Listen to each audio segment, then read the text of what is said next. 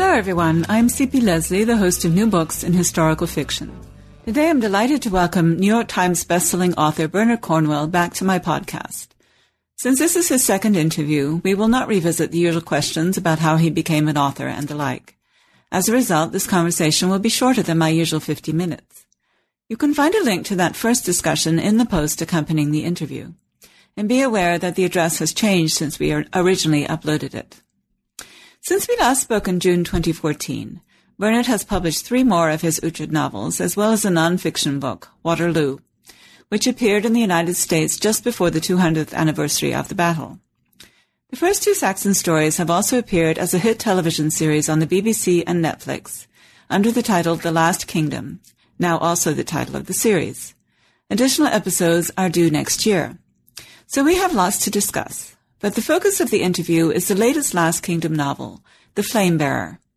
The eye of the passage that follows is, of course, Uhtred of Bebbanburg, the hero and narrator of the series. It began with 3 ships. Now there were 4. The 3 ships had come to the Northumbrian coast when I was a child, and within days my elder brother was dead, and within weeks my father had followed him to the grave. My uncle had stolen my land, and I had become an exile. Now, so many years later, I was on the same beach watching 4 ships come to the coast. They came from the north, and anything that comes from the north is bad news. The north brings frost and ice, Norsemen and Scots. It brings enemies, and I had enemies enough already, because I had come to Northumbria to recapture Bebbanburg. I had come to kill my cousin who had usurped my place. I had come to take my home back. Bebbanburg lay to the south. I could not see the ramparts from where our horses stood, because the dunes were too high, but I could see smoke from the fortress's hearths being snatched westward by the wild wind. The smoke was being blown inland, melding with the low grey clouds that scudded towards Northumbria's dark hills. And now, please join me in welcoming Bernard Cornwell. Hi, Bernard. It's lovely to talk with you again. It's very nice to be back with you again. As I mentioned in the introduction, you've been busy since we last talked. 3 novels in the Last Kingdom series, The Empty Throne, Warriors of the Storm, and now The Flamebearer, plus 350 pages on the Battle of Waterloo, as well as the television series. So let's begin at the end of the list, which is also, in a new format, the beginning of Uhtred's story. What was it like to find out that the BBC wanted to adapt your work for television? Well, it was wonderful, of course. I mean, it's always a joy when people do that for you. I never actually believe it when they tell me until I actually see the titles running on the screen. That's when I start to believe it. How much say did you have in production? Did they consult you at all? Absolutely none. Nothing at all. And that was deliberate. They sort of very kindly said, did I want to be a technical advisor? And I said no. And part of that is because I worked in television for 11 years. I was in news and current affairs. And the one thing I do know about television is that I know nothing whatsoever about producing television drama. And so I thought, well, I can't be any use to you. And these were the people who made Downton Abbey. I mean, what they don't know about making television drama isn't worth knowing. So I just stayed well away. Yes, I mean, it always surprises me, actually, when novelists want to be involved in their production. My books aren't anywhere near that level, but my thought would be I haven't ever written a screenplay, so I wouldn't even want to do that. I want somebody to do it who knew what they were doing. Yeah, I mean, that was when people say, why don't you write the screenplays? Well, I've never written a screenplay either. And this is not the time to start on your own work. I mean, they had a wonderful, wonderful screenwriter, who had a huge amount of experience. He's obviously going to do a much better job than I could. But, I understand why some novelists want to be involved. They want to sort of protect their property, and that's fine too. But as far as I'm concerned, I think that if you give it over to a team like that, like the people who made Downton Abbey, they're going to add value to it. I mean, they're going to add their own imagination, their own ideas, and I think that's wonderful. So I like not being involved, except perhaps as a cheerleader. And then when the series comes out, it's as much a surprise to me as it is to anybody else. Yeah, they really did a fantastic job. You have an excellent cast. Alexander Dreymon, for example, plays Uhtred, and when I first saw him, he wasn't my mental image of Uhtred, but I really warmed up to him watching the series. I mean, he's really very good. And the guy who plays King Arthur is Alfred, excuse me, not Arthur. King Alfred is David Draper. Yeah, he's amazing. Yeah, He's terrific, isn't he? Yeah, no, it's a wonderful cast. It really is a wonderful cast. And but again, the people often ask me, don't you want to cast somebody different? And I've never cast a drama. What do I know about casting? That's why they have specialist casting agents. So again, just stay away from it. Let them do it because they know what they're doing. When you're writing, do you imagine characters as movie stars or not? Oh, no. I mean, I certainly don't think in terms of movies when I'm writing. Of course, I see the characters in my head, and equally, obviously, those characters are not the ones that you see on the television screen. But again, they add their own value, they add their own creativity, and I think that's wonderful. I mean, when the Sharp TV series came out, they had Pete Postlethwaite, that wonderful actor, playing a character called Obadiah Hakesworth, who was my favorite villain. And he's certainly not the person I would have cast as Obadiah Hakesworth. But in the end, his Obadiah was better than mine. And, I mean, that's a terrific gift. It's a wonderful gift. It's a real advantage of screen, I think. I mean, it's wonderful to write a story and really bring it alive on the page, but watching actors bring it alive is a completely different experience, and it's quite fascinating to me how they do it. Yeah, and it's a different product. I mean, again, I get the odd person who complains and says, well, that your Sharp is not the same as Sean Bean. I say, so what? You're getting two for the price of one. Actually, I think Sean Bean was the perfect Sharp. He was wonderful. Again, it's just, I think, a question of appreciating what they bring to it and really appreciating it and being grateful for it. I mean, it's never going to look exactly the way you want it to, that you imagine it in your own head. But as I say, sometimes it's better, sometimes it's the same, sometimes you think, well, maybe that could have been done a different way. But I think they did a great job. What can't be transferred to television, do you think? Well, I mean, they're constrained by budget, aren't they, poor darlings? I mean, it cost me nothing to bring on 20,000 men. It cost them a lot of money to do that. So I don't know. I really don't know what the answer to that question is, other than the budgetary constraints, and presumably they will pick out certain themes which they like, and I mean they have to change things. The first series was 2 books. Well, those 2 books add up to, I don't know, probably 250,000 words, and they've only got 8 hours to do that. So they leave things out, and they elide things. But I think they did a great job. I think they did a wonderful job. We recently watched the BBC's War and Peace was it 6 or 8 episodes? And wasn't that fantastic? But yeah. It was fantastic. It was absolutely fantastic. And of course, this is one of the biggest novels of all time. But I think Andrew Davies, who did the script, did an amazing job by bringing it down into shape. He did a wonderful job. Yeah, he really did. I mean, I was meaning to ask you about that one, actually, because, I'm a Russian historian, and I put off reading War and Peace for years. I mean, decades. I was embarrassed at the point because, I thought it was going to be such a slog, but it's a real page turner in the original, despite its 1,300 pages or whatever it is. And yet they managed to take all of the really good bits and, they put it on the screen. It was fantastic. And James Norton and Lily James were wonderful together. Mm-hmm. It was terrific. And Paul Dano was great. Prince Andrei was. But again, Tolstoy couldn't have written that because he's not a screenwriter. Andrew Davies is just so good at this sort of thing. So, what's planned for your second season? Do you know? It starts. All I know is that it starts being transmitted. I think in April. There isn't a date yet. It depends on the BBC. But the second series is coming. All I know is it's coming in the spring, but I think it probably will be here in April. And is it combining the next 2 books? As far as I know, it's the next 2 books, yes. I really do stay away from it. I don't ask to visit the set. I don't ask them for news. I get on terribly well with them, but that's probably because they never see me.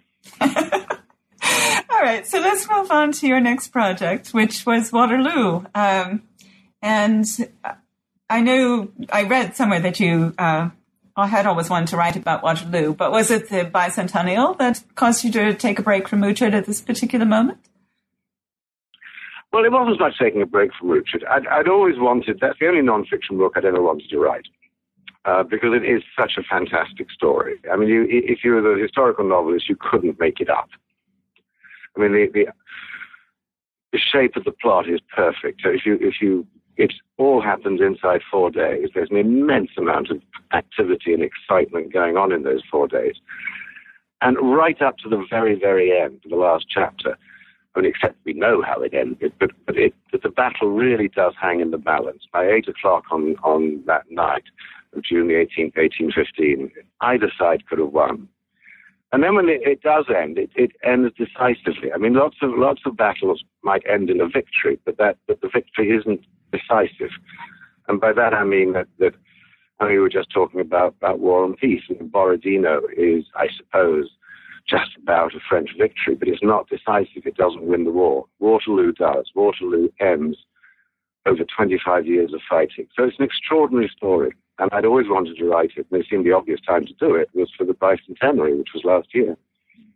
I really loved this book. I mean, it's a beautiful book to start out with. It's got all these gorgeous color pictures, and it's got maps, and it's beautifully laid out, and the type is great and everything. But it's also, I have to say, it's beautifully written. I mean, it was really... Oh, thanks, Darren. No, really. I mean, it had all of it was history, clearly, obviously history, but it had all of the strengths of novel writing, I think. I mean, the characters are very vivid on the page, and there's lots of quotations. Well, I was deliberately using novelistic, I'm sure, like fiction techniques in it. Mm-hmm. I mean, that was deliberate. I mean, for instance, there's a chapter. I can't remember which one it is, and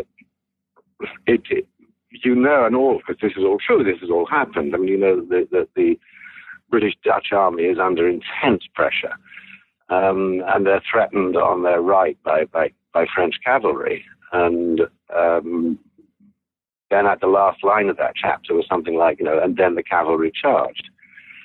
Now, at that point, the reader wants to know what happens, and they start the next chapter, and they find we've actually moved to a different part of the battlefield. You have to wait 4 or 5 pages for the next part of that story, which was it was the British cavalry. I mean, it's deliberately using novelistic suspense to tell the story. So is that cheating? Anyway, that's what I did. No, I mean, historians tell stories too, right? Some of them tell very boring stories, and some of them tell wonderful stories. So I think that's entirely fair. Still, you must have done a great deal of research for this. I mean, just reading all those diaries and letters must have. Well, I was rather astonished by how much there was. I mean, I thought I knew the battle incredibly well. I'd written it in the novel, and I mean, I've been reading about that battle for 40, 50 years. But when push came to shove, I mean, I found that I knew less than half of what I needed to know. And in the end, I put a huge table into my workroom, and I counted it when I finished the book. There were 148 open books, with post-it notes all through them. So yes, there was a huge amount of research. So was it fun? I mean, do you enjoy doing the research? I enjoy writing. I enjoy doing the writing. I mean, the joy of writing a novel is to find out what happens. And of course, I already knew what happened in Waterloo. So I suppose, I'm not sure I really enjoy the research. It just is something you have to do. I mean, someday, it has wonderful moments. I mean, there's wonderful moments of illumination and you discover things you didn't know. But it's not the same joy as writing a novel. So the connection, of course, between Waterloo and Uchit's novels is the experience of war, and especially the experience of war from a person who is fighting it. Now, there's a huge time difference. Uchit is operating in the late 9th and early 10th centuries, and this is, early 19th century. What are the overlaps in the experience, and what are the differences? The overlap, I think, is that one of the things that fascinates me about war and battle is that all the moral restrictions of life are lifted. We learn very early on, thou shalt not kill and thou shalt not steal. And yet when it comes to war, we're encouraged to do both of those things. So it is, how do people actually react to this loosening of the moral ties? And that I don't think changes very much. and it is how people react to the horror of war, which I think is interesting. How has it changed? Well, I mean, there's obviously lots of technical answers to that, but other than that, I suspect the experience of battle is the same now as it always has been, which is a mixture of extreme excitement and absolute terror.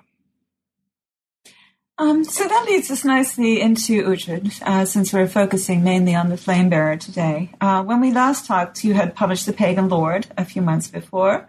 And we don't want to spoil the plot for people who haven't read the interim books, but a quick overview might be useful.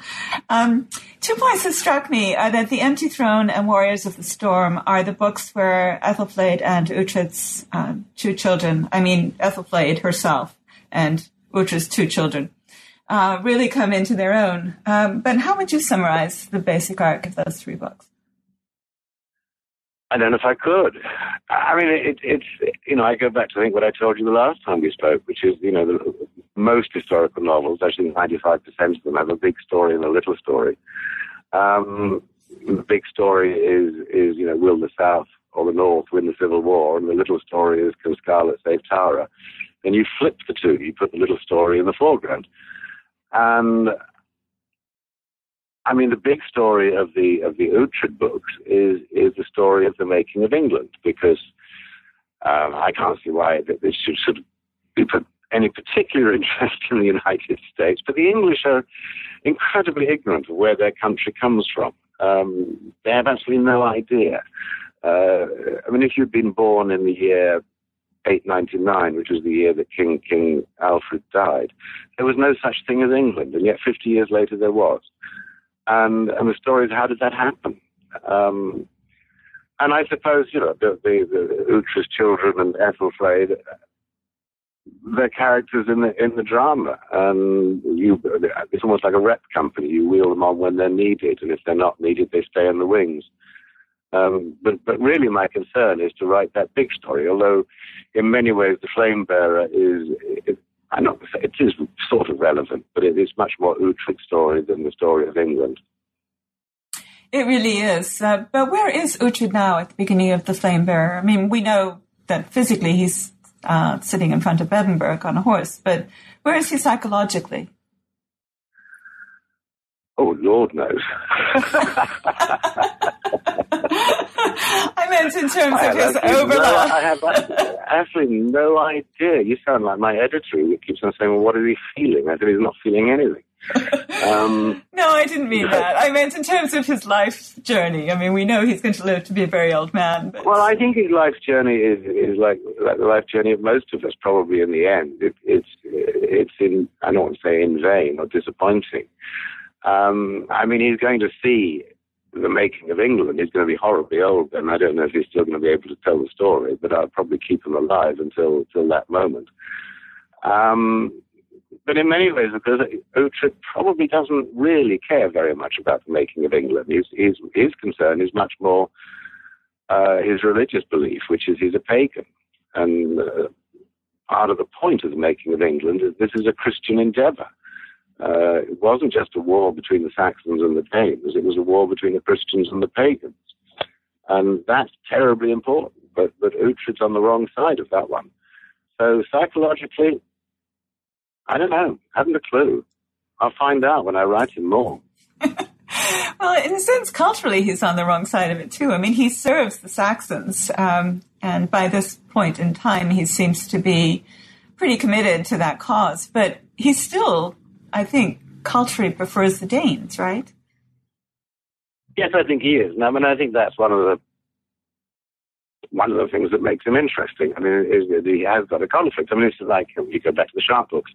I mean, Sharp is plainly a very good soldier and a very, very good officer, but he's up from the ranks. He started as a private, and in many ways he's resented by the officers who are gentlemen. And so that's his conflict, is can he fit in? Does he even want to fit in? With Uhtred, I think it makes it much more interesting that he has a huge admiration for Alfred, King Alfred, but Alfred is an extremely pious Christian. And in many ways he's a Puritan before the time, if you like. And I like the tension between them. I think it just makes it more interesting. So I think in the end that Uhtred will just ignore that. I mean, he'll be happy as a clam as long as he's got, his place to live and he's safe there. I mean, he can see the train coming down the track, and there's not much he can do to avoid it. One of the things that is really interesting for me about rewatching, I watched all of The Last Kingdom, and then I went back and watched several episodes again over the last few days while I was getting ready for this interview. And I had read the book before our last interview, but what was really interesting to watch it on television while I was reading The Flame Bearer is the contrast between the young Uhtred and the older Uhtred. He's never the kind of guy who actually does stand around and worry about what he's feeling. He's very much a doer. And yet he is notably more mature in these later books that we're talking about now than he was in the beginning. In the beginning, he was, he was arrogant, and everybody makes mistakes, right? But he made certain kinds of mistakes that were different from the ones that he would make now as an older man. Well, yeah, we all grow up, don't we? At least I hope we do. And yes, he does change. And it's also, the other fascinating thing about the Anglo-Saxon period is that it really is a warrior culture. It has to be a warrior culture. The making of England is a tale of 100 years of warfare. And it actually seems rather extraordinary, too, at least to me, who grew up in England, that places that I think of as entirely peaceful, where nothing has ever much happened, in fact, saw these vicious battles back in the 9th and 10th century. And one of the things that King Alfred knows, even though Alfred's priorities are his religion and spreading learning, education, he knows he needs these people. He needs these warriors. And warriors are different to other people. It's an alpha male society. I think one of the things about Uhtred is secretly he's actually rather a nice guy. He's not unkind, but he's also a terrifically effective warrior. And I don't think that worries him very much. I think he's a decent guy, and he does behave well, but put him on a battlefield and whoop, he's not quite the nice guy any longer. No, I agree with you, actually. He comes across very much as a nice guy, a decent guy, but yes, when he's got a sword in his hand, he doesn't hesitate. It's interesting for me because I write about warriors without having any real knowledge about how they operate, so I tend to stay out of the battles, but to get a sense of the mindset, I think, is you really do get that sense from Uhtred. Yes, and if you read, if we read Anglo-Saxon poetry, it's very, much of it is very, very warlike, celebrating the slaughter, and reveling in the slaughter, and this, I think, it was necessary to them to do that. By which they knew that the only way they would survive is if, in fact, they celebrated the men like Uhtred who were doing the fighting, and thus protecting them. And in many ways, what those warriors were doing is they are protecting a culture, a language, a way of life. Whenever Uhtred thinks about what he's fighting for, he thinks in terms of land, women, children, because those are the things that a warrior has to protect. And that's not being sort of male-centric. Ethelflaed, in fact, did lead armies into battle, though there's no evidence whatsoever that she actually sort of drew a sword and fought herself. But it was overwhelmingly a masculine activity. I would think, even now, I would think if you're going to be a career warrior, there must be some element of that still. How could you go out and kill if you don't have... I'm sure there is. I'm sure there is. For a lot of young men, it's what they want. And I always remember what Robert E. Lee said. He said, it is good that war is so awful, otherwise we'd love it too much. And there is no doubt. When I was writing Waterloo, reading through the memoirs and the letters, there were guys who way after the wars, would look back on it, and they'd say, yes, it was awful, yes, it was terrible, yes, it was frightening, but it was still the best years of my life. And in fact, I was struck by that because, I mean, there were many people who were happy when Napoleon escaped from Elba because it meant they were going back into war. Yeah, absolutely. Oh, yes, they absolutely loved it. I mean, on every side, I mean, the French, the Prussians, the British, they were all celebrating like crazy. But then that's not unusual, is it? I mean, if you think of the themes, it wasn't true, I don't think, in the Second World War. It was certainly true of the First World War. This was themes of great excitement at the beginning of the war, and people volunteering in droves, and quite unaware that they were going into probably the most horrible war in history, with the worst slaughters. So yes, I mean, there is this ambivalence always about war and battle. And I mean, again, the warriors of the Anglo-Saxon period are very celebrated by their society. They are heroes, and yet the horror of it is just quite awful. And there was a story not long ago about a battle during the war, I mean, in the medieval times in England, called the Battle of Towton. And archaeologists managed to find some of the grave pits, and they brought a forensic specialist over from America.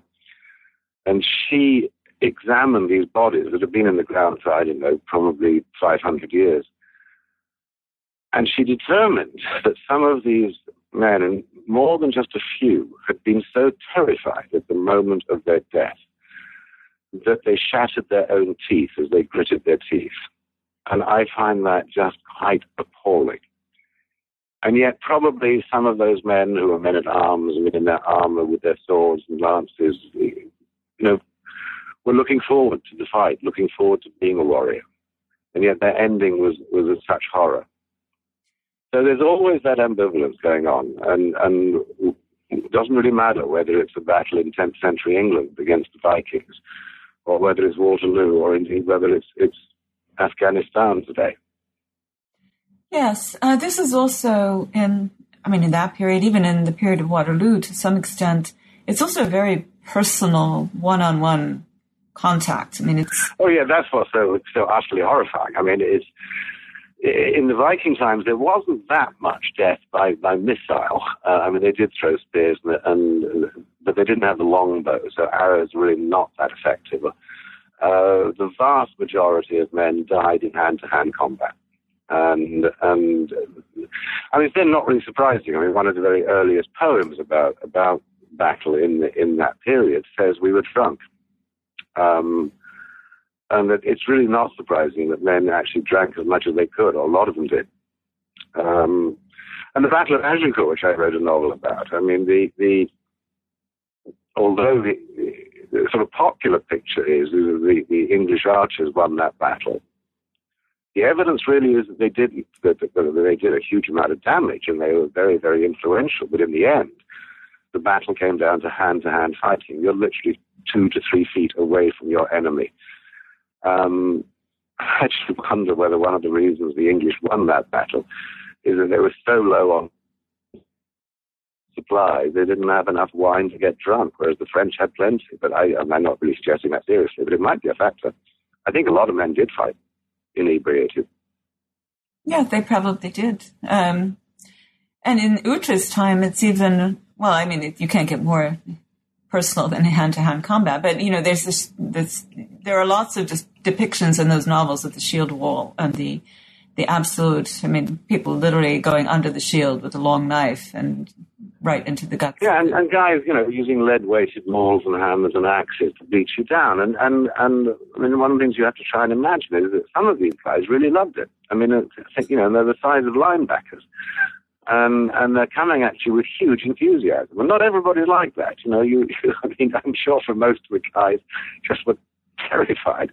But on each side, there were men who just absolutely reveled in it and loved it. I think you had to hope you were not up against one of those.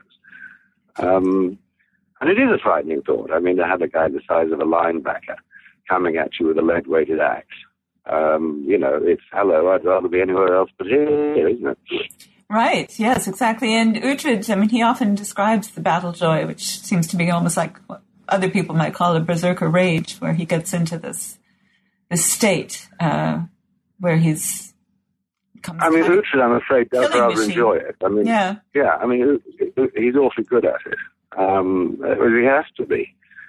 And, but it is, I mean, the shield wall is a very frightening idea. Yes, it is. So Uhtred's story is not over, as you tell us at the end. England is not yet unified, although the situation in the Last Kingdom has been somewhat reversed, so that the Last Kingdom now is the Northumbrian holdout rather than besieged Wessex. And I know you said that you don't know how many more novels there will be in the series, but are you working on a new Uhtred adventure now?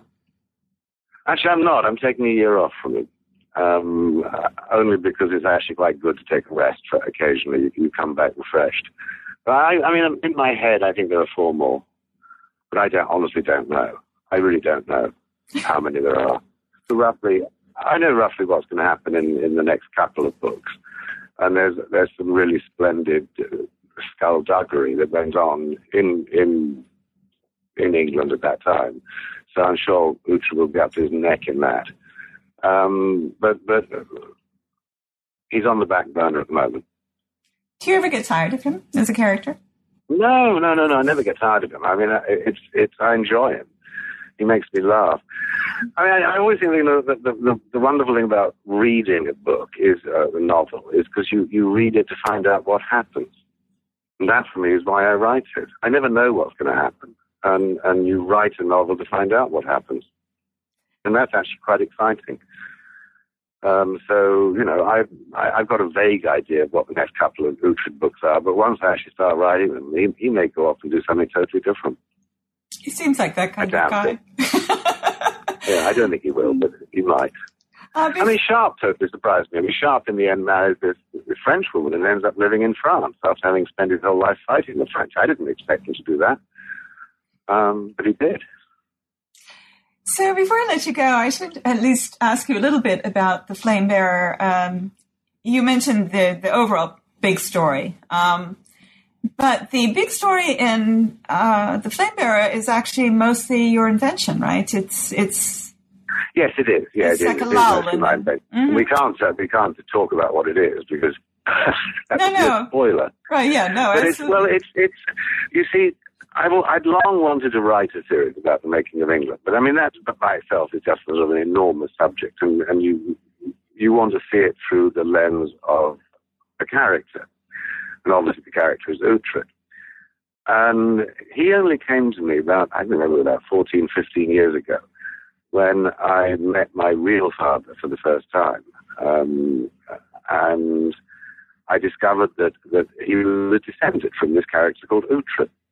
And what intrigued me about that was that the family had held on to their land, the castle of Ebbenburg, right through the period of Viking occupation, even though they themselves were Christian and Anglo-Saxon. And I thought, wow, how did that happen? And that's the little story, if you like, is it came directly from me discovering that I'm actually descended.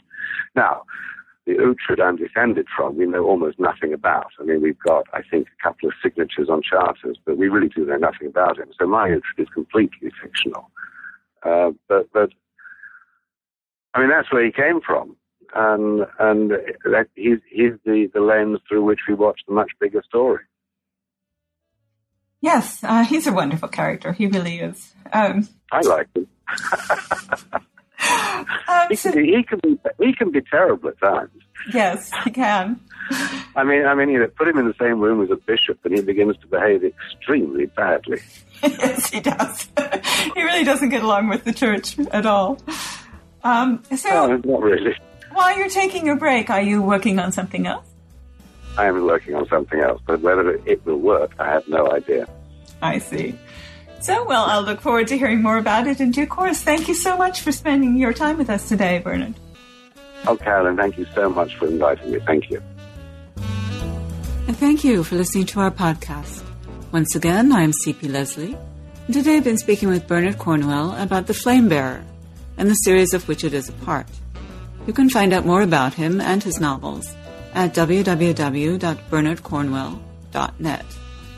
Like us on Facebook, search for NB Historical Fiction, and follow us on Twitter at New Books Hisfic. If you do, you'll see each time we post a new interview.